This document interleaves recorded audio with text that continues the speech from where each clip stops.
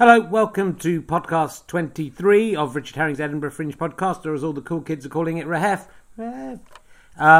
Yesterday we had a bit of a disaster with possibly losing podcast 22. We may recover it in some form, but it's mainly gone. Today, the first couple of minutes of the podcast haven't recorded, which are pretty much me saying that yesterday's podcast didn't happen. Chris Cooper at the stand. I slagged him off in the first minute, coincidentally. It's almost like he deliberately cut that bit off to stop people hearing it, but he didn't think about me then being able to come home and record my own introduction. It wasn't really his fault. There's just something went wrong with the recording yesterday. But it's his fault that he's missed the beginning of this one. So basically, I'm just start off by apologising that the podcast didn't happen yesterday. So I'll just say that now, and then you will pick up and start hearing the podcast, which hopefully will be fine all the way through today. So thank you for listening to these. I hope you've been enjoying them. There's not many left now. Hopefully we won't have any more technical issues with the rest. Selves from the audience, which would seem a daft thing to do, given that it goes out properly recorded for free within hours. But when this happened last year with the Collins and Herring podcast, 3 weeks later, someone said, actually, I did bootleg the recording.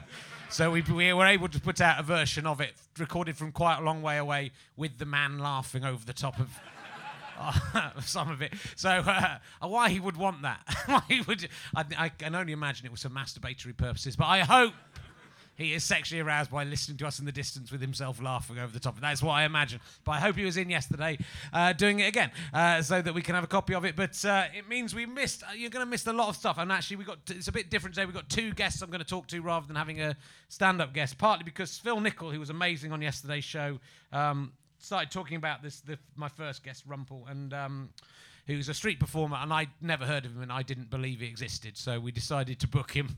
I thought that Phil Nicol had made him up, and I expected today for Phil Nicol to turn up in a kind of jester's hat and a wig, because the things he was saying were kind of unbelievable. He was talking about, and I don't want to sort of give away too much in case Rumpel ends up talking about this, but he was cast as the fool in the Love Show, the Fool on the Hill in the Beatles Love Show, they did. And then was sacked for being too foolish. So that's going to be an interesting thing to talk about. And he had a false nose with a bell on it, and he got into a fight with someone, was kind of avoiding these guys punching. The guy punched him in the nose and knocked his nose off. And without missing a beat, he got up and whisked another nose around from the back of his head and put it on. So he sounds like a very interesting man. I've met him backstage. It could be an entertaining conversation. Very sweet man. And also, yesterday's show was, again, sponsored. And I do have to mention this again, otherwise they won't get their sponsorship. You can't win the voucher. That was won yesterday. Someone got a £40 voucher off of jewellery from jennadelaney.com, which is GENNADELANEY. It's a Dundee-based jewellery shop. Fans of the podcasts there, so I think it's nice to kind of help out. This could be a little community. People who like my sweary podcast can get together. And if you want to get some, not only that, everyone who listens to this podcast can get 10% off if they go there before the December the 31st, 2011, and put Cumpkin in the coupon code. CUMPKIN. So look out for that. We'll put a link up on the website as well. But she very kindly gave us a £40 voucher, which went yesterday, but will never be heard by anyone because of the Chris Cooper being a fucking idiot. He's and I better be careful because I think he deliberately fucked up yesterday because I've probably been rude to him on the day, and so this one might get fucked up as well. You never know. You are aware that I have a microphone over here, aren't you? And yes, I am terribly, terribly sorry. Yeah, with feeling. So it was a very exciting. Well, it's a shame, but then it's going to be the legendary Lost Podcast 22, and maybe people will talk of it, and it wasn't that good really. So it's lucky that it's. I was a bit tired, so it's lucky it's gone. I had a very full-on day yesterday as well. I did 5 gigs yesterday, including I did my own show, this show. I'd forgotten I would mention it on here. I was doing a radio show for BBC Scotland with the with the writer Chris Brookmeyer, who is that his name? Yeah, who was interviewing me for an hour just before my show, and then I had to rush from that to do my show, and then I had to rush from my show to do Arthur Smith's Pissed Up Chat Show, in which guests are meant to be drunk. So I had to get drunk within the 15 minutes between my show ending and being on his show, which was a very weird thing. So I drank like 3 glasses of wine and 3 double vodkas. in 15 minutes. I can't remember the last time I've done that. And I got 26 on the breathalyzer, which apparently it's high, but it's not beyond the legal limit for driving, which I can't. I don't know if that's a Scottish thing or whether that is still... But I had to sit down on a wall for 15 minutes after the show. So kind of thinking, oh my God. And then I had to do another gig after that when I was pissed. So it was... it's quite a full-on day. So I'm amazed I'm feeling as good as I am. Let's see. Well, yes, that's that. I'm just checking. I've got everything. Oh, the awards. Has anyone noticed the awards been announced yet, Chris? Yeah, who's won? Wow, a man knows it's been. Well, maybe fine. Adam Riches won, and who won the best newcomer? Humphrey Kerr. That's nice. Who is the spirit of the Fringe? Was it me? No, it wasn't me. Why not? Was it the king of the wrestling? Fuck that. Some blokes wrestling. That's not. There's 20 fucking Fringes I've done. Where's my spirit of the Fringe? What's more spirit of the Fringe than doing fucking 5 shows in there? You fucking stupid Foster's cunts. I better be the fucking spirit of the Fringe next year.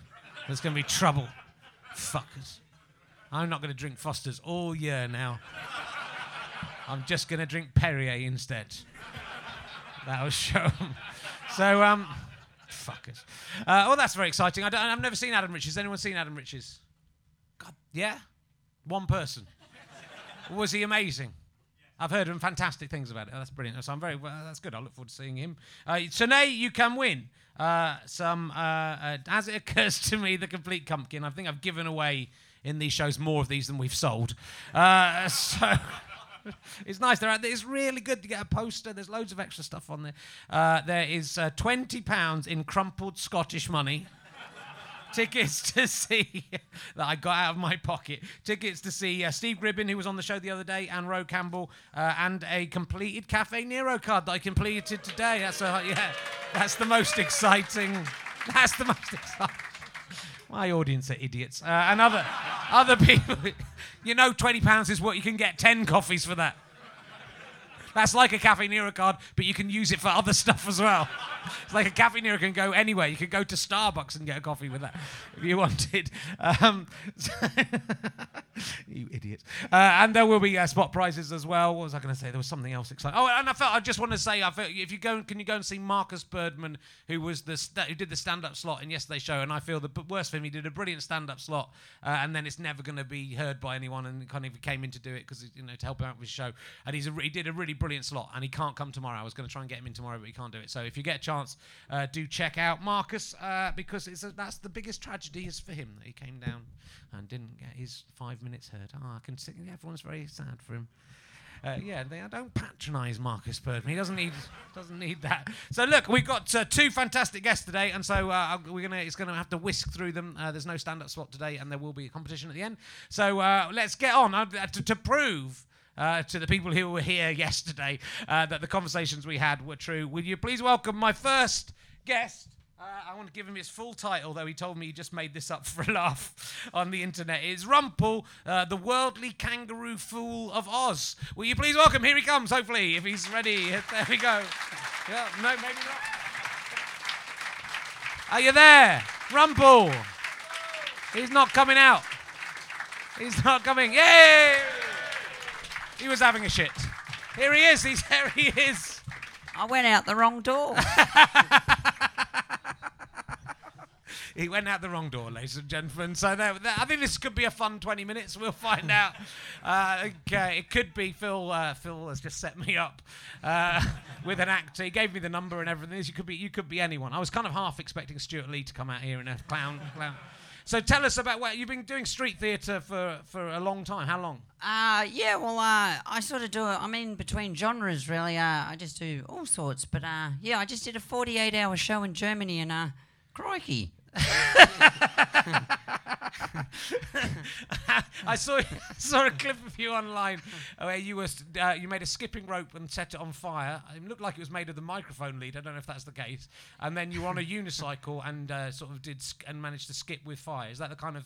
Did you do that for 48 hours, or are there other stuff as well? Oh, I forgot to do it this show in Germany. Did you? You forgot? So you got 48 hours and 20 minutes of material, really? Yeah, but it was such a shame that I forgot my David Hasselhoff mask. That would have been Very fun. They love him out there, don't they? I did a show about David Hasselhoff because David Hasselhoff brought down the Berlin Wall, essentially. He didn't knock it down personally, but his song, Looking for Freedom, we're looking for freedom, that's how it goes, that brought down the Berlin Wall. And this is true, when he was, I know everything seems a bit surreal all of a sudden today. I didn't see it, but that's right, isn't it? David Hasselhoff sang, when it came down, he sang a song and was nearly hit by a firework and killed. Who would imagine that? So Phil was telling me all kinds of stories about you getting, you're doing street theatre. Do you remember this occasion when you got punched in the nose and had another nose? Oh gosh, so many things happen. I've got like 380 noses. Yeah, I collect them. You collect the noses, but do you always have them ready on the back of your head to whisk around? You always have a spare. Yeah, I've got a great big nose too that it takes up my whole face. So you that's not for people at home. That's not there now. He has a fairly normal nose and a nice leopard skin hat. It's very nice. And then are you a bit chilly today, or is that? Oh yeah, no. I just went to bed at 7 a.m. Right. And, crikey, it's just yeah. So what happened with the Beatles love show? Phil, he completely set me up. Phil, how it happened with the what happened? You must get him on as a guest. What happened with you were cast in because you're a clown basically. Is it in the tradition of the holy fools of ancient Russia and stuff like this, where someone will be a borderline kind of crazy person who would do mad stuff? Is that the? Yeah, you could pretty much say that. Like, laughter comes from way back. Yeah. I mean, like jesters in a way were like the Lenny Bruces of the medieval times, the license to speak our minds, and we're just carrying it through and paving the way for stand-up as we know today in a kind of way. So how did it come about that you got into the love show, the Beatles love show in Las Vegas, right? I did over 800 shows, and funny enough, I passed the 2-day audition in Australia and Melbourne on April Fool's Day. Right. And so you had to be the fool on the hill, so what did that involve? Oh, yeah, just being, a bit of a fool, but unfortunately my number got cut, which was a bit disheartening after 3.5 months rehearsal, but right. I have no control. And why did you get, Phil said you were sacked for being too foolish, is that the case? Because I would have thought that would be in the job description. They tried to give me the flick on April Fool's Day, but I said that I actually had made an appointment to get my last 2 wisdom teeth taken out on the day, so I thought I may as well make use of the health insurance before it was too late. Got your teeth completely done up. Yeah. And taken out. All right, that's good. So what? How long have you been doing being a jester and a street performer for? Oh, for quite a while. Yeah. I've now performed in 43 countries, travelled to 65. Yeah, and I still haven't even begun to wet my toes. What happened with the other 22 countries where they didn't want you? Well, one day I'll just probably get ricocheted all around the world and live in airport lounges. They probably won't even let me back into Australia. I got kicked out of England twice for the suspicion of coming in as an under-the-table jester. I'm on a hat trick, but this time I made sure I got coming in as an under-the-table jester. Is that one of the laws? Excuse me, are you a jester of some kind? Because if you are, we don't want your type in here coming lampooning our royalty. And there's a brilliant story about you going to Iraq. Is this right? Was it Iraq? You travelled by camel Kosovo. Kosovo. Oh, and I've been in the United Arab Emirates and Syria, Lebanon, Jordan. All over. But you travelled by camel across the desert. Yeah, that was in United Arab Emirates. Right, and the war had broken out, and that was in Kosovo. And you didn't know about. And you arrived in a camel. You arrived on a camel, and everyone treated like a king when you arrived. Is that right? Royalty. I imagine the royalties the Queen must get for every postage stamp sold with a face on it. Should be raking it in. Yeah, I did a 24-hour show in Holland in 2001, and then I came straight to the Edinburgh Festival, but then I got kicked out later that year, so it kept me out of the UK for many years.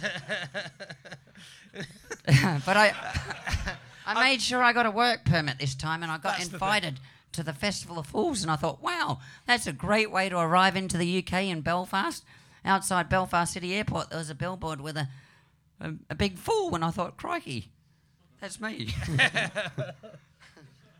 So I'm asking all of my guests this question. And I don't think anyone is going to provide a better answer than you will have to. If you don't know who I'm talking about, just go with the flow. And I apologise for this. I'm asking it to everyone. Yeah. What would it take for you to fellate the actor Keith Allen? What would you want? What would you want in return? I'm not sure. That's a good answer. It's a truthful answer. I don't know. Well, look, it's been... No, I've got to do a bit longer. I've got to do a bit longer. I was going to wrap it up, but how many times have you done Edinburgh? How many times have you been up in Edinburgh? I think 3 times now. It's been 10 years. Yeah, that's right. 10 years. And it was 10 years since I did my 24-hour show, so I thought it was time to double it. But it took me 6.5 hours to pack up. So have you done a 48-hour show in Edinburgh? That was in... that was in Germany. Yeah, I just came from Germany, and I'd do a 72-hour show here one year if the conditions were favourable. I'm up for it. No worries. It's got to be outside, right? So it has to be not raining. Is that what you said? Or even indoors. Yeah. But why not? Have a go. Why not? Have a go, keep going. So do you have any... When you do a 48-hour show, are you allowed to go to the toilet, or do you have to keep going through those... I just kept going and going and going. And, I had a radio microphone. I just kept the show going while I was having a dump. Are you real, or are you from... I am the Phil Nichols' imagination. I am the supreme master of reality. Right.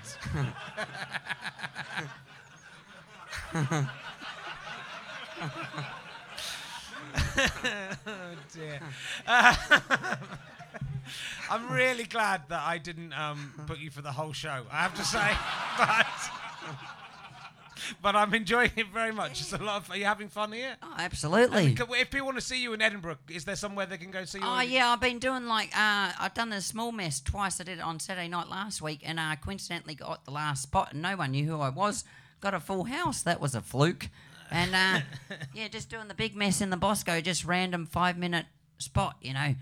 I never know what's coming next. Anything goes. It can go either way, good or bad, but that's a hit or a miss. That's what it's like being a fool. Yeah, it's what it's like doing a podcast as well. I tell you, you never know. But I love those stories of those, because I'm big into kind of Russian history and all that. And there really were these guys who could, they were allowed to say whatever they want. So have you ever met anyone famous and said awful things to them? Have you done that kind of thing? Have you met some royalty or some politician or anything? Oh, I met all sorts. I met Chewbacca from Star Wars.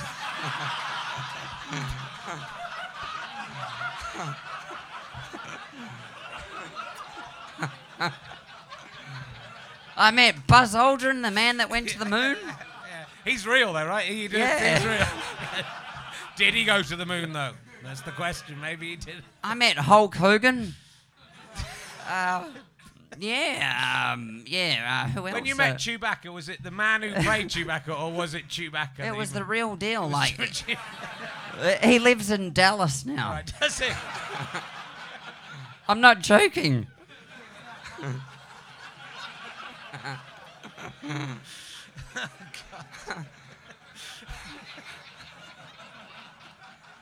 But I want to meet. My life will never be complete if I don't meet the munchkin that handed the lollipop to Judy Garland in Wizard of Oz. I know a lady that knows him. There's only 4 munchkins left. They have a star on the Hollywood Walk of Fame. If only I'd known, I would have invited him to be on as well today, and then he could have... The Lollipop Guild one, was it? We are the Lollipop We are the Lollipop Guild. You should replay that clip over and over it. Yeah. We might do, to fill up the rest of the time.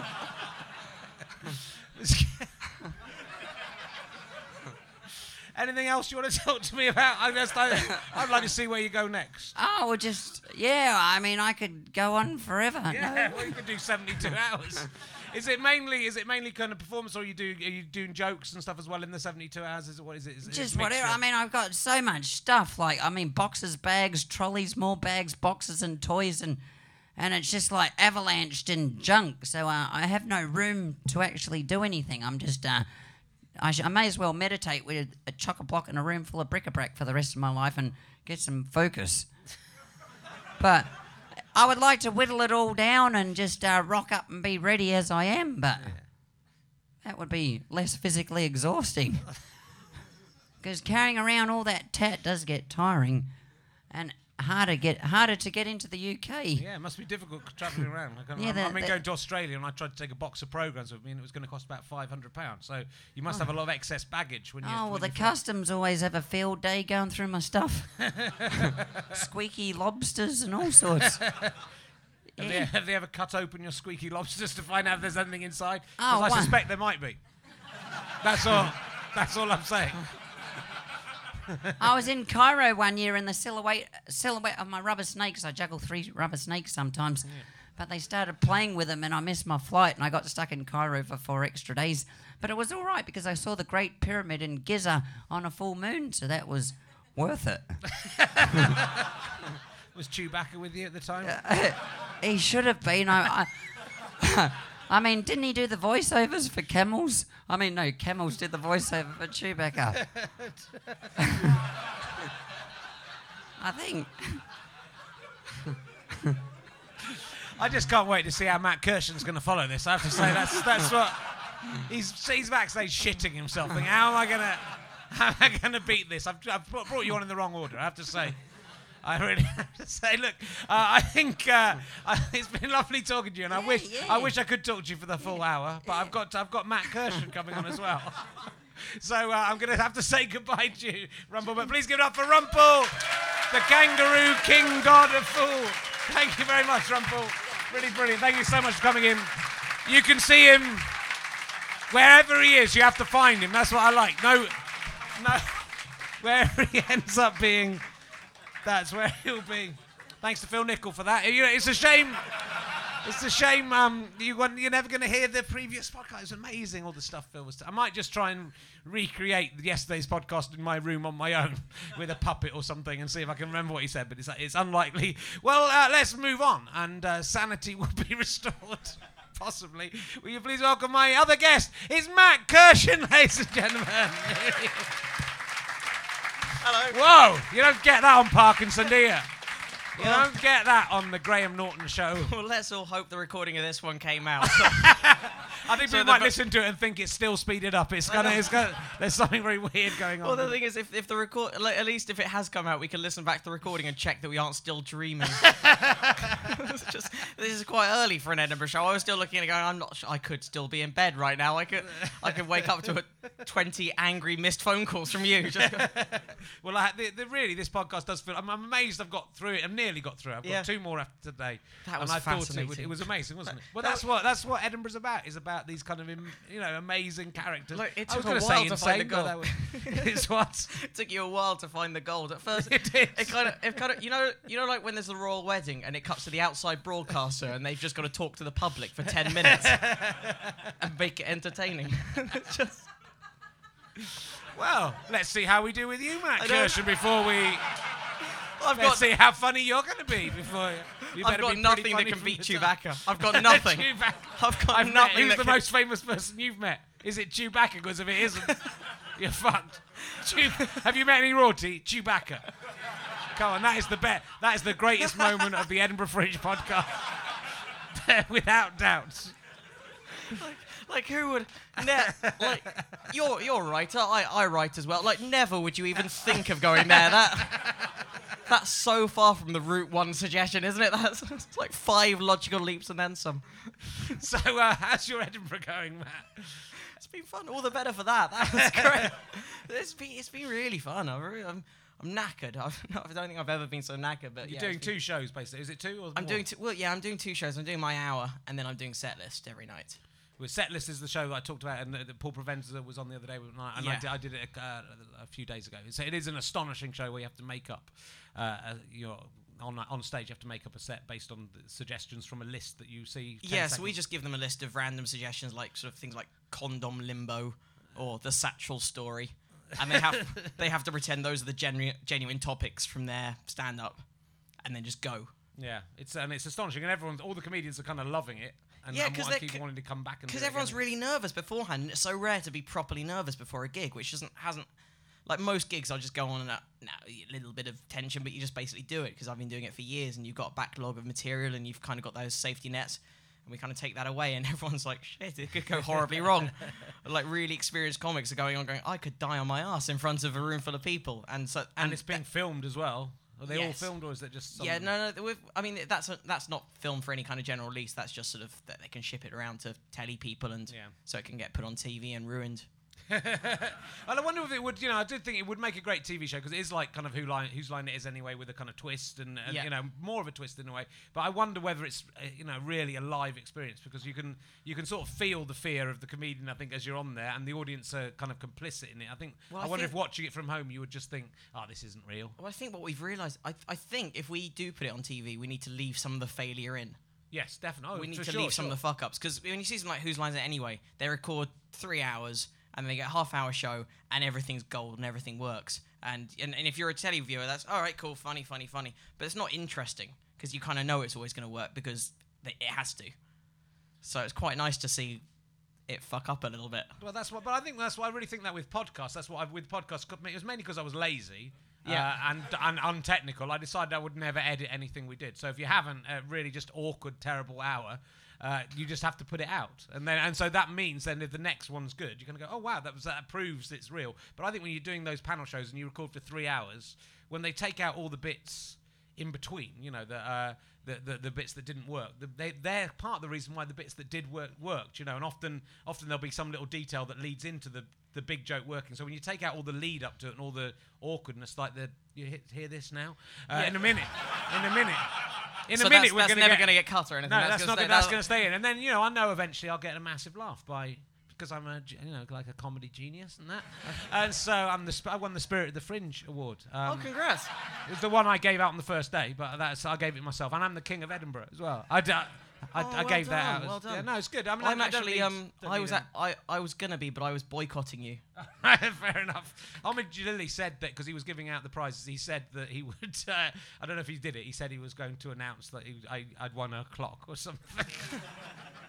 And I was going with the artist of the millennium, but I bet he whimmed. Remember when Michael Jackson, when Britney Spears was on stage and said, my artist of the millennium is Michael Jackson.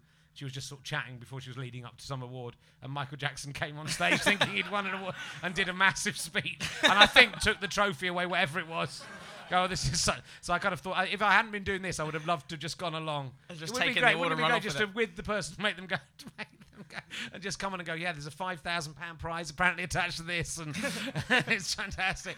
But anyway, yeah, if you did the big show in America, the Last Comic Standing. I did do that, yes. So actually, in America, you're probably more famous than you are in the UK. Would that be fair to say? Well, I don't know. I'm better known as a stand-up in America, but I did host a rubbish clip show on E4 over here. So if I go to the right place, like if I'm somewhere where teenagers are gathered, I get recognised. Yeah. Probably more here than I do in America. Right. But not for anything I'm proud of. But you did pretty well in the Last Comic Standing. Yeah, it was good. It was a bit like this thing that we've just been on TV here, but good. Well, Is that fair? Is that fair to say? I think more it was about stand-up. Yeah, to an extent. I mean, there was still a fair amount of bullshitting around before they actually got to the gig, which I think was the same complaint about the one over here, where it's just like they just didn't show any of the gigs. There was just a lot of titting around in town centres. Yeah. Which is, that's how comedy works, isn't it? You go into a town centre, you meet the public for a day and a half, and then you write specific jokes tailored to them, which you perform for 2.5 minutes before the credits roll. And that's how comedy works. That is how comedy is. That's what we did here. We've been out with this audience, not working very well, Matt, so far. No, We're I not know. doing with the specific jokes. Look at him. Look how he sits there every day. Really? Is it Colin? Yeah.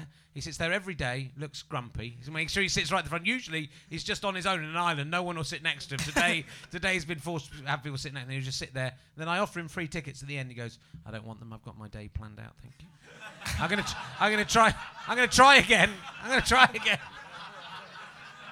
You never see him smile. Look at his miserable face. You never see it smile. Is your day planned out with shows, or is it just sort of kicking animals and stuff?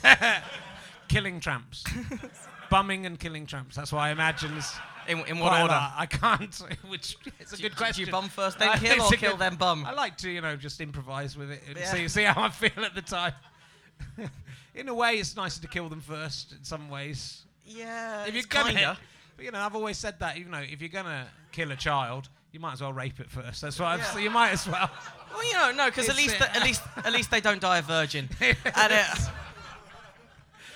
You might as well. Yeah. Well, you might as well rape it afterwards. Anyway, it doesn't make any difference, does it? So but don't kill children. But if you're going to, might as well If you enjoy- already have, you if might it's as well. happened. You've already got. For me, once you've killed a child, I think once you've had sex with a child, then you've crossed a line, right? That I think you can't get back from. Might as well kill it. That's what I'd say. You might as well. It's not like they're going to go, oh yeah, it's all right, we'll let you off. You're going to go to prison for life anyway. Might go for the full thing. That is my advice to paedophile child killers. I'm not saying do it. I'm just saying if you are going to do it, make the most of it. and if you have done the killing, then a rape is why not? Yeah, exactly. It's just meat by that point.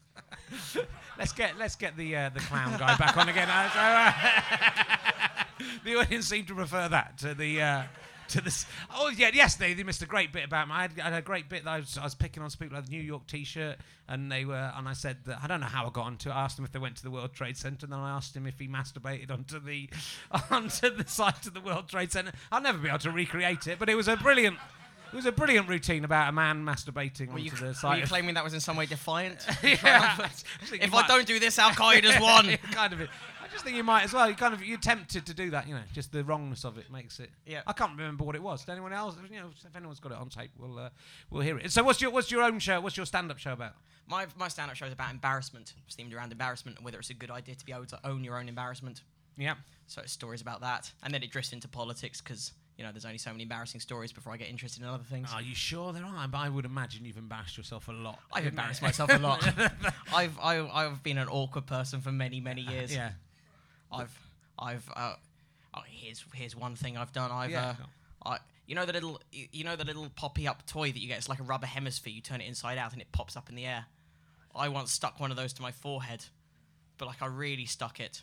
I didn't realise how tight a vacuum it could make. It burst all the capillaries in my forehead, leaving me with a bright red ring in the middle of my face, which remained for 3 school days. And I went into school. I tried to claim that I had tripped up and hit my head on a perfectly circular door handle. Literally no one believed me. There's a lot of that in the show. That's good. Today, when I was looking at myself in the mirror naked, just looking at my nipples, it just struck me how weird that is. And I know that's a thing. What, but that you were in the mirror naked looking at your nipples? No, or? it's weird that men have nipples, isn't it? That's a weird thing. Because it's like that. So I was looking at them and just thinking that was... the reason you have them is because every fetus is built to the same template, and it's only within about 13 weeks that the sex is determined. So And nipples have already happened by now. So when people ask why do men have nipples, that's the answer, right? So why do men have... What's that about? That's the reason. But it still is fucking weird to think that I've got they're only there for lactating. Well, also purposes. apparently they can in some cases lactate. You can if you inject milk into your chest and really squeeze them. Well, apparently, because have you ever lactated? I've never Kirshen? lactated. It seems you know an awful lot about it. A while ago, you were sucking a man's nipple, and some milk came out. Yeah, I mean, I didn't see where the milk came from, but I assumed. Was it brackish? It was Keith Allen. No, it was No, I don't remember how, but we were researching this online, and it turns out, over time, a man can train himself to lactate with a certain amount of, according to this website, I've never tested it, but according to the website, it's a mixture of manipulation and willpower. Has any man in this room ever lactated? I think they wouldn't admit it if they did. That would have been a good question for Rumpel. I have a feeling Rumpel may have lactated. Yeah, crikey, yeah. Crikey. And you got in the top 10 jokes of the Edinburgh Fringe? I did, with a joke that's not in my show. Is it not? No, it never was. But might as well tell you. Here's a little... Whenever you see those lists of top jokes from the Fringe or whatever, you're meant to think that journalists have gone around and sat in every show and written down their favourite jokes. But what actually happens is the journalists email all the PR people for the various shows and go, send in your jokes and we'll compile a list. And my show this year doesn't have many one-liners. It's more kind of stories and built up bigger set pieces. So I just sent in a couple of tweets that I sent the week before. And one of them got in the top 10. Wow, that's amazing. Yeah, Good. You want to give it to us? The line was, so I was playing chess with my friend, and he said, let's make this interesting. So we stopped playing chess. So no, it's a perfectly fine joke. One of the top 10 jokes. It's one of the top 10 jokes you will ever hear. The top joke, which Nick Helm, who I love, is a fantastic comedian, but the top joke is not all that brilliant. No, also I think it was misquoted because I'm sure there are extra words in there that made the joke not work. Right? Yeah. Like the joke should be something like that I was asked for a password with 8 characters, so I gave them Snow White and the 7 Dwarfs. Yeah. But they printed. I was asked for. It's not a joke. It's good. But they printed. I was asked for a password that was 8 characters long. Which just fucks it up then. Yeah. I was asked for a joke that contained 8 like alphanumeric characters on the keyboard typed in with my hands. So I gave them Snow White and the 7 Dwarfs, which confused them. I liked it. There was a tweet. Junior Simpson on Facebook did a joke yesterday saying, if fat kids go to fat camp, do kids with attention deficit disorder go to concentration camp? Right? Which got better than... It's a better joke, yeah. Better. But someone got upset about saying, stop having go at kids with ADHD or whatever. But I said, no, what really is offensive about that joke is that if fat kids go to fat camp, then kids with ADHD should go to lack of concentration camp. That is the logic of the joke. So the logic does not work in your joke. If fat kids went to thin camp, that would be a funny joke. But it is not a funny... Even though the audience laughed, they were wrong because the internal logic of that joke is actually incorrect. You're right. The kids that should go to the concentration camps are the ones who are studious. Yes, that's right. or Jews, in other words.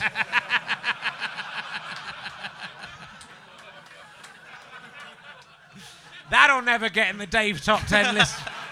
What I think is quite unfair, if I'm right about the Dave Top 10 list of jokes, is that they get 20 jokes and get the public to vote. They get the 20 best jokes, get the public to vote on them, and then they say the top 10 votes are the 10 best jokes in Edinburgh. And the bottom 10 and are the bottom 10 are the worst 10 jokes in Edinburgh. Whereas, in fact, what they've got is the list of what they consider to be the 20 best jokes in Edinburgh. But they make Paul Daniels one came out as the worst one, but it had gone forward. And it's like it isn't like the worst joke in Edinburgh, believe me, will probably have been in this show, where someone has attempted to say something and it hasn't worked. That is the worst joke in Edinburgh, but not Paul Daniels. I can't remember what it was. It was something else. There was definitely some in the bottom 10 and you thought that's funnier than stuff in the top 10, so it's because they were the 20 best jokes. Anyway, I'm asking all of my guests this, Matt Kirshen, as you may be aware. Well, so you've had a little bit of a prep time to think about this. What would it take for you to fillet the actor Keith Allen? 2.5 minutes. Good. Pretty good then. Pretty confident of your abilities. I think so. Or fairly confident of Keith Allen's premature ejaculation. I look at him and I think he's the kind of guy who'd be easy to make come. Just the excitement of having his cock in the face of a small boy-looking man will be of a Jewish boy with no. Anyway, and every day I'm doing an Edinburgh memory. I'm working my way up through the years. If you've got a favourite Edinburgh memory, how many times have you been up to Edinburgh? Quite a few. Yeah, my first festival was 2000. Right, cool. So quite a few, yeah. Well, have a think about your favourite Fringe experience. And mine, I'm now up to 2008, I think. Or was it 2009? No, 2008. No, 2009. 2008. Hitler Moustache. 2008. No, 2009.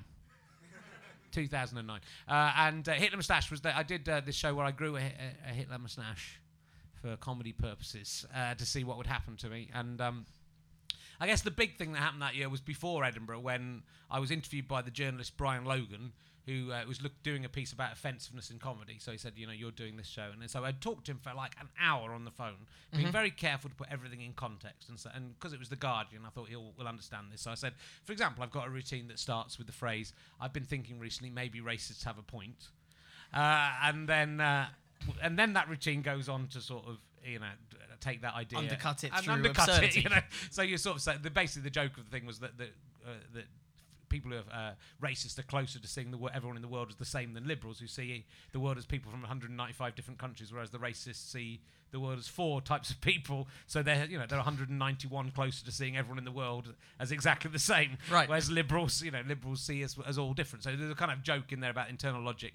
And I said on the podcast with Andrew Collins, we discussed ending all war by me just deciding which side was the best. So we just thought why don't we just arbitrarily get someone who doesn't really know anything about anything just to come down on one side. So in India, Pakistan, I said, "Oh, India win because I hate Pakistanis," right? So that is so it was like a joke. And then the quote from the that quote was taken. The quote was a picture of me with a Hitler moustache, saying, in his new show, he argues that racists have a point and says, "I hate Pakistanis," which wasn't in the show. And so I kind of thought, I live in Shepherd's Bush in West London. It was still at home at the time. A multi-ethnic community where people know me. I'm walking around with a Hitler moustache. It's not like I can really go, no, that wasn't. No, that was a different guy with a Hitler moustache that they were talking about. And I thought I could very easily get and rightly be punched in the face by this. So it was sort of this odd thing where he hadn't, and he felt because in the end he kind of concluded that maybe all these people who were being offensive, he was picking on people like Brendan Burns, Scott Capurro, and me. So the idea of it being a new offensiveness was a bit, because these guys you guys have been offensive for years. 20 years of doing the same thing. And he didn't really couch, he didn't give it any context. But luckily, because of Twitter, I was able to kind of respond very quickly, and there was and I was able to go in the paper and give my own point of view. So it's actually an amazing start to the Edinburgh Fringe, because before I'd even got up there, everyone was talking about my show, and there was loads of publicity. So it was kind of the talked about show, thanks to Brian Logan. But I think he nearly got sacked as a result of this. I think he had a really uncomfortable time where all comedians were going, "You idiot," And well, also no one was going to do an interview with him that entire year. No, he couldn't sort of be a journalist because everyone's like, "No, look what you did the last time." But he sort of tried to cover it. He tried to cover up. I said, with a comedian doing comedy, you're taking risks and trying stuff out on stage sometimes. And he's go, "That's what I was doing in my." You go, "No, it doesn't work like it doesn't work that if you do a considered written article about something, you can claim, I was just throwing stuff out there to see how it went by libeling people." Just chucking it out, and then the sub-editors had a look at it, and then so it was kind of a very odd start. But then and I did it. I had, before I was able to respond, there were people going, "Oh, apparently Richard Herring's doing a racist show," and you kind of were aware of how that could have easily, without being able that kind of quick response, that could have turned into a kind of shitstorm, basically. And luckily I managed to mainly nip it in the bud. But it's kind of weird. Since then, he pretty much had to give Hitler Moustache a really good review that year. It was sort of like he was forced to do it. So I got a 4-star. And I knew he'd like the show when he saw it, because it was a kind of political show, and that's the kind of thing he's into. Right. But ever since then, he's given me the worst reviews he can do. Or doesn't come to see the show. So I think he resents me a little bit. But also the nice thing about that year, I was staying in a flat down quite nearby, just down off Dundas Street that way. I can't remember what it's called. And every time there was a little black cat that sat on the pavement. Had to be a black cat, didn't it? It was, yes. And racist. I preferred the black cat to the white cat. That's the opposite of racism. Yeah, I don't know where I stand on that now. To hate white people is the opposite of racism. Yes. To hate all of white. And I just remember he was my little friend, and I would talk to him every time I went past to give him a little stroke. He was my lucky cat, but he had a horrible scab on his head that year, and I was it the bit that you kept stroking? Yeah, it was just there, and I was reluctant to touch it this year, and so I was worried that might be why I had bad luck. But I'm not that kind of totemistic person. What is your favourite memory of Edinburgh? I don't know. I think it's probably when I was too new to know any better. my first festival year was 2000. Like my first year full stop was 2000, but I wasn't a performer then. I was working in the box office at a venue. Right. And then that was a great year, because I was only there for the last bit. I got to see Arthur Smith's final late night tour of Edinburgh, which resulted in him and Simon Munnery getting arrested. I don't know if you remember. Would you remember that year? Yeah, where just it all kind of descended into chaos. But then in 2002, me and 3 friends from university took a shot. We were so fucking bad. We were terrible. We got a single 1-star review from 3 weeks, and that was more than we deserved. But our venue was a meeting room in the Apex Hotel on Grassmarket. I know, and I only know it was a meeting room because it didn't have a sink. So it can't have been a bedroom, and also because 6 years later I had a meeting there. But it was because you don't care. Our flyers were just paper that I photocopied in my dad's office and cut into quarters. Our backstage in the venue, we had like a backstage bit in the venue, but it was a curtain that sectioned off a corner of the room that the three of us who weren't on stage would have to hide behind. But it didn't go all the way up to the ceiling. So you had to kind of crouch. Like the three of us all the way through the show were crouching, then you emerged in the style of a mime coming upstairs. And I love that. I kind of miss that. In a way, it's a lot more fun than when, like, now I've got some people who do the flyering and... Yeah. It's more relaxing, but fuck, it's fun when you just don't know, and when you're rubbish and you don't know any better, and you don't give a shit, and there's no stakes whatsoever. Yeah, I guess that's true. It really is. It'll be so liberating to come to the festival with no expectation whatsoever, and just going, if we get 5 people into the show, it'll be amazing. Look, we got published. Someone wrote about us in the most damning terms possible. Could have been no star. I had a no star review this year. Did for you? My show, yeah. I think it was some kind of postmodernist joke, but I don't understand it. I'm glad that I'm now at the stage. I'm a 44-year-old comedian, so I think like students coming up. I remember when I was 22 and I was very damning about all other comedians other than myself, basically. Yeah. And so anyone from the previous generation, like Ben Elton or pretty much anyone, you kind of really lay into them. And so I think that's just a natural progression, isn't it, to be as rude as you can to the previous Have you ever generation. done the set? Have you ever done the full 1 to 5 stars in a year? No, well, but this year if I get a 1-star review, I've got 0 to 5. Well done. So if I can just get a 1-star review, but I don't know. Is anyone reviewing today's show? Is anyone? It won't count for this one. I've got 3 and 4-star reviews for this show, but my other show is I've got a 2-star. But because now there's so many different things. The 5-star are mainly meaningless. You'll look at people's posters and they'll have 5 and 4-star reviews all over the place. 6 or 7 years ago, if anyone put a 5-star Broadway Baby thing on their poster, everyone else would just go, "Oh, you fucking idiot! That's not a proper thing." Now everyone's kind of just cut to the extent every poster has 5 and 4-star reviews on it. So what's the point in putting any up? Because every single one you can find someone on the internet. That's because there's so many different publications now. Like, so many people have just gone, if I set up a reviewing thing, I can see loads of shows for free. So and something that the one for review guys I've got a soft spot for, because I think this is basically just a married couple who are comedy fans who got themselves matching jackets and a website, and then go around reviewing the shows, and they're wonderful, and they I think Sheila died a couple of years ago, but Jeff's still going, and the rest of, and they've got more people on the crew, and they're just really enthusiastic, and they love comedy, and I love them for it. But yeah, some of them you just go, no, you're just a group of enthusiastic students with a photocopier. And you're just giving everyone 5-star reviews, and you're right, it completely devalues it. And I say that as someone with some of those on my poster right now. Yeah. But now you put everything goes up, well, regardless of what it is, as long as it's a good review. Yeah, just because from a distance you just see the poster and you just see like lots of stars and you just go, all right, cool. But the stars also, I think, if I was a journalist, I would be annoyed that star system existed, because you spend your time writing something, and then all that happens is people look how many stars it is, and then probably don't bother reading the review. Yes. So it's kind of annoying to think they're working at something as well, and then it just demeans everyone to put the stars on this.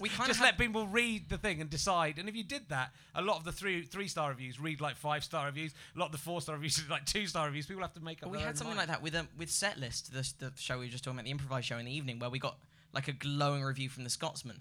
But it explained the nature of the show and how it's kind of, it's up and down and it's shambolic and bits fail and then bits are amazing. But people just saw the number of stars and just went, and we just got like a theatre crowd who expected the most polished, slick 5-star show. Yeah.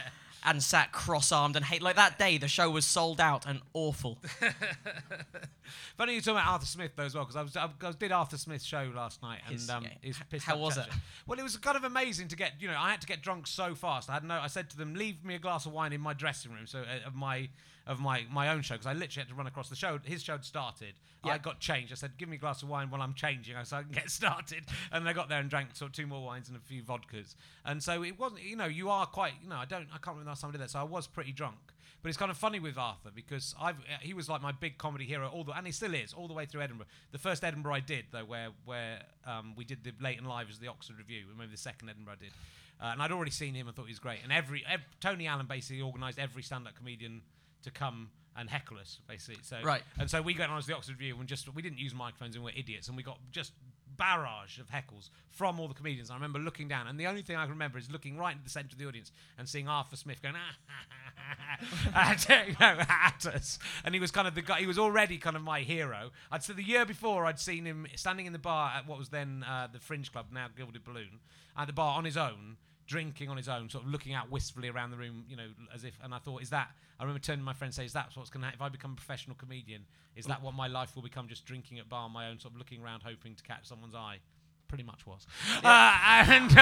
So he's always been there. And then, I'd forgotten, in 1995, he and Sally Phillips did the Hamlet show. Right. Sally, I'd been going out with Sally Phillips for a couple of years, but we'd broken up. She was still in my show that year because we'd broken up, and she'd said, "I'll still be in the show." But she did. Awkward in any way? Well, it was kind of all right in a weird way. It was a very kind of weird breakup. We broke up in kind of a few months before, and then we were still sleeping with each other. It was a nightmare, and other people. It was a disgrace. But she did, and she was very upset by us breaking up, really. And she did this. She did Ophelia, but it was all about. He did this play basically where everything she did was about this comedian called Dickie Fish, who had ruined her. I don't know who it was about. Who was ruined. So I kind of looking up. I was talking to him last night. He was being a bit sarcastic to me when I was being boring because he'd got me drunk. I thought it was boring going about something. Yeah, he goes, I don't want to talk about that anymore. He goes, I think you got me drunk. Don't ever go at me for being boring. That's the whole point of what you've done. And I kind of thought throughout Edinburgh. For all the times I've been here, Arthur Smith's just really been trying to wreck my life, and yet I love him more than anyone. For 20 years, Arthur Smith has been a constant ruiner of you. It's kind of amazing to think of that. He's my favourite show I ever saw was him at in the Botanical Gardens. Probably before your time then, but that was about '98, and it was like this, what's the word? Promenade kind of show. We had to go around the Botanical Gardens. Things were set up, and there were things happening in the distance, and there were about 100 people in it. It was this lovely little love story, and it was just the best show I've ever seen. I think he does the most exciting and interesting things with Edinburgh. And this show, if you go to his Pissed Up chat show, you can see a naked lady in it as well, or everything. The whole lot, mate. What, like the bits? Everything. You can see the whole lot. She holds cards up in front of her very ineptly on purpose. And it's weird because she's the reviewer she lives in Manchester, Marissa Burgess, you know her. She's a reviewer. Yeah. She reviews for Joel. It's kind of, she interviews me every year. I don't think I'm going to be able to look her in the eye again. I certainly wasn't last night. It's a very bold thing, but that's the kind of thing Arthur manages to get people to do this insane stuff. And it actually, it is sort of artistic. Well, again, the first thing that I saw that him getting arrested was just basically, I think bits of paper got handed round a couple of days beforehand saying meet here at midnight and Arthur Smith will do a walk. And we said, okay, cool. Yeah. And then suddenly there was about 200 people and it just got too many and it got too kind of ridiculous. And then the police were called. But that's Arthur. He just kind of has this weird enthusiasm where people just think, no, that seems like exactly the right thing to do right now. Of course we'll... Now, and then people started trying to put bricks through windows and stuff. And we're like, we're doing this for you, Arthur. And he was like, no. It's too far. But that is, I think that craziness, that is, that breakdown. It's what Rumpel's all about, obviously, as well. Is this kind of, it's about, that's what the comedy should be about, is breaking down those barriers just for, it's art for a second, isn't it? It's just art and looking at the world in a different way. And if you leave that show and you look at the world in a different way, if you really go to a good art gallery or see a brilliant film, you'll come out and the world will appear different. And I think and comedy can do that as well. I don't think any of us will walk out in the street after seeing Rumpel and look at Chewbacca in the same way, or the pyramids of Giza in the same way. Oh, yeah. So was it the camels did the voice of Chewbacca, or Chewbacca did the voice of the camels? I don't know. That's wonderful. How that man's mind works, I have no idea. I love watching something like that. Watching a comic because I know, I'm sure you're the same as having been a comic for a while. If you watch another comedian, you spend a certain amount of time kind of going, okay, where's he going with this, or what's their mind doing? I love watching someone where you just go, I'm not even going to try because there's no way. Like Maria Bamford is an American comic. Yeah. I put her in that category where she's batshit, but she's brilliant, and you just check her out online if you haven't seen her. You have absolutely no idea where she's going to go with the next thought. I'm not sure she does either. And it's the difference between being able to do that entertainingly and just being insane. Yes. It's a fine line between someone like Rumpel and just the guy in the street. I think that line is just a plastic nose. If you've got a plastic nose and a spare plastic nose. Yes, exactly. I think that's why he keeps the spare, just in case. Just in case one is knocked off. Right, well, look, we're going to do a competition now where one of you can win a Cafe Nero complete. Cafe Nero. Don't have to do any of the work. You can have one of the frappe lattes for that. That is worth nearly £3. Don't waste it on an espresso. Get the most expensive drink you can get with it. And some other stuff and some tickets to see, I think it was Ro Campbell and Steve Gribbin. Lovely. All the world slapstick. So we will make some. What we need, we're going to make some statements that are either true or false. We need everyone to stand up. If you're standing up already, you have to be honest about whether you're in or out. So everyone stand up, please. You've got to be in it to win it. We'll make some statements that are either true or false. If you think they're true, put your hands on your head. If you think they're false, put your hands on your bottom, the seat of all falsehood. And if you get it wrong, you have to sit down. It's self-policing. Do not lie about this. Matt Kirshen, the comedian, is unique amongst the comedian fraternity in that he is diphylactic. Is that true or false? Well, you have to know that. I'm not going to give you what's the answer. What's the answer to the question? Do you know what diphylactic means, Matt? 'Cause you may be diphylactic. So I don't know. I'm guessing you're not. Have you got two penises? Not both attached to No. me. Okay. So it is false. He isn't diphylactic. So sit down. So if you got it wrong, you have to sit down. Be honest about it. More people got it wrong than that. Stop cheating. Have you got? So I like the way you went. Finally, he was going to cheat, and then he had a crisis of conscience. And no, I can't lie. What if I'm drinking that Cafe Nero coffee? It'll taste bitter in my mouth. It is quite bitter anyway. It's coffee. Have you got a statement, Matt Kirshen? Okay, more years than not that I've been at the Edinburgh Fringe, I've ended up having to visit a doctor. Wow, true or false? Well, people are very... A lot of people think that's true. That's false. Wow, brilliant. Good one. That was a good one because that has got rid of loads of people. That is... The newsreader, Kenneth Kendall, who is also the host of Treasure Hunt, is unusual amongst newsreaders and hosts of Treasure Hunt in that he has 3 nipples. Is that true or false? The newsreader, Kenneth Kendall, has 3 nipples. True or false?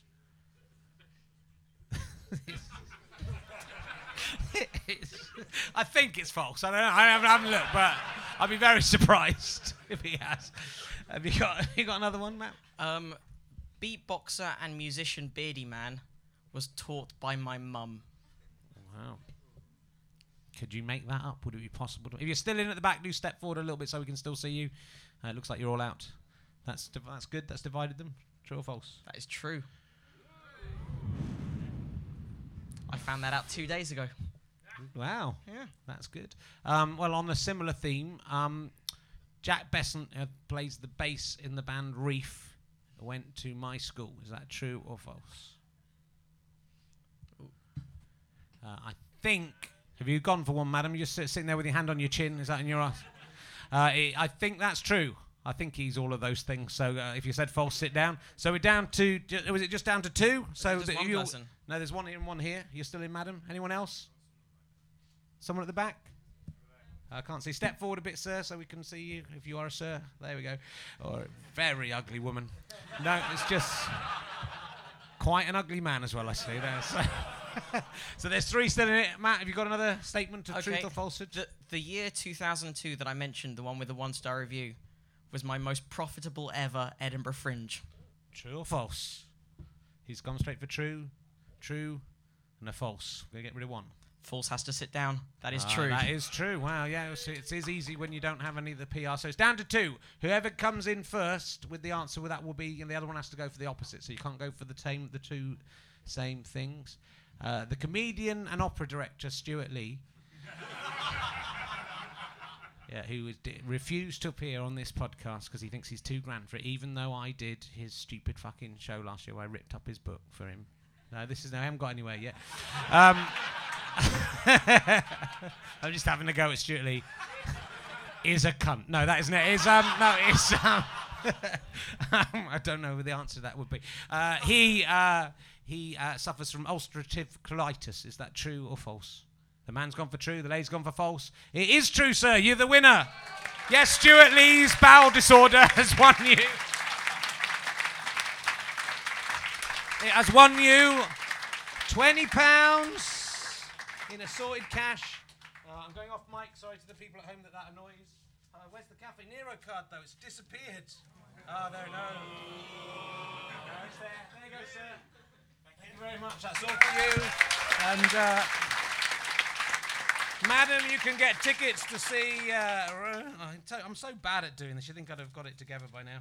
Steve Gribbin, Rocam. There should be more than that. Those are for you anyway. I think I've given you too many tickets, the man, but take them all. Have some fun. There are tickets in there as well to shows, sir? No? I put them in my box and put them in my book. No, there's more. There's more. There isn't any more. Oh, there we are.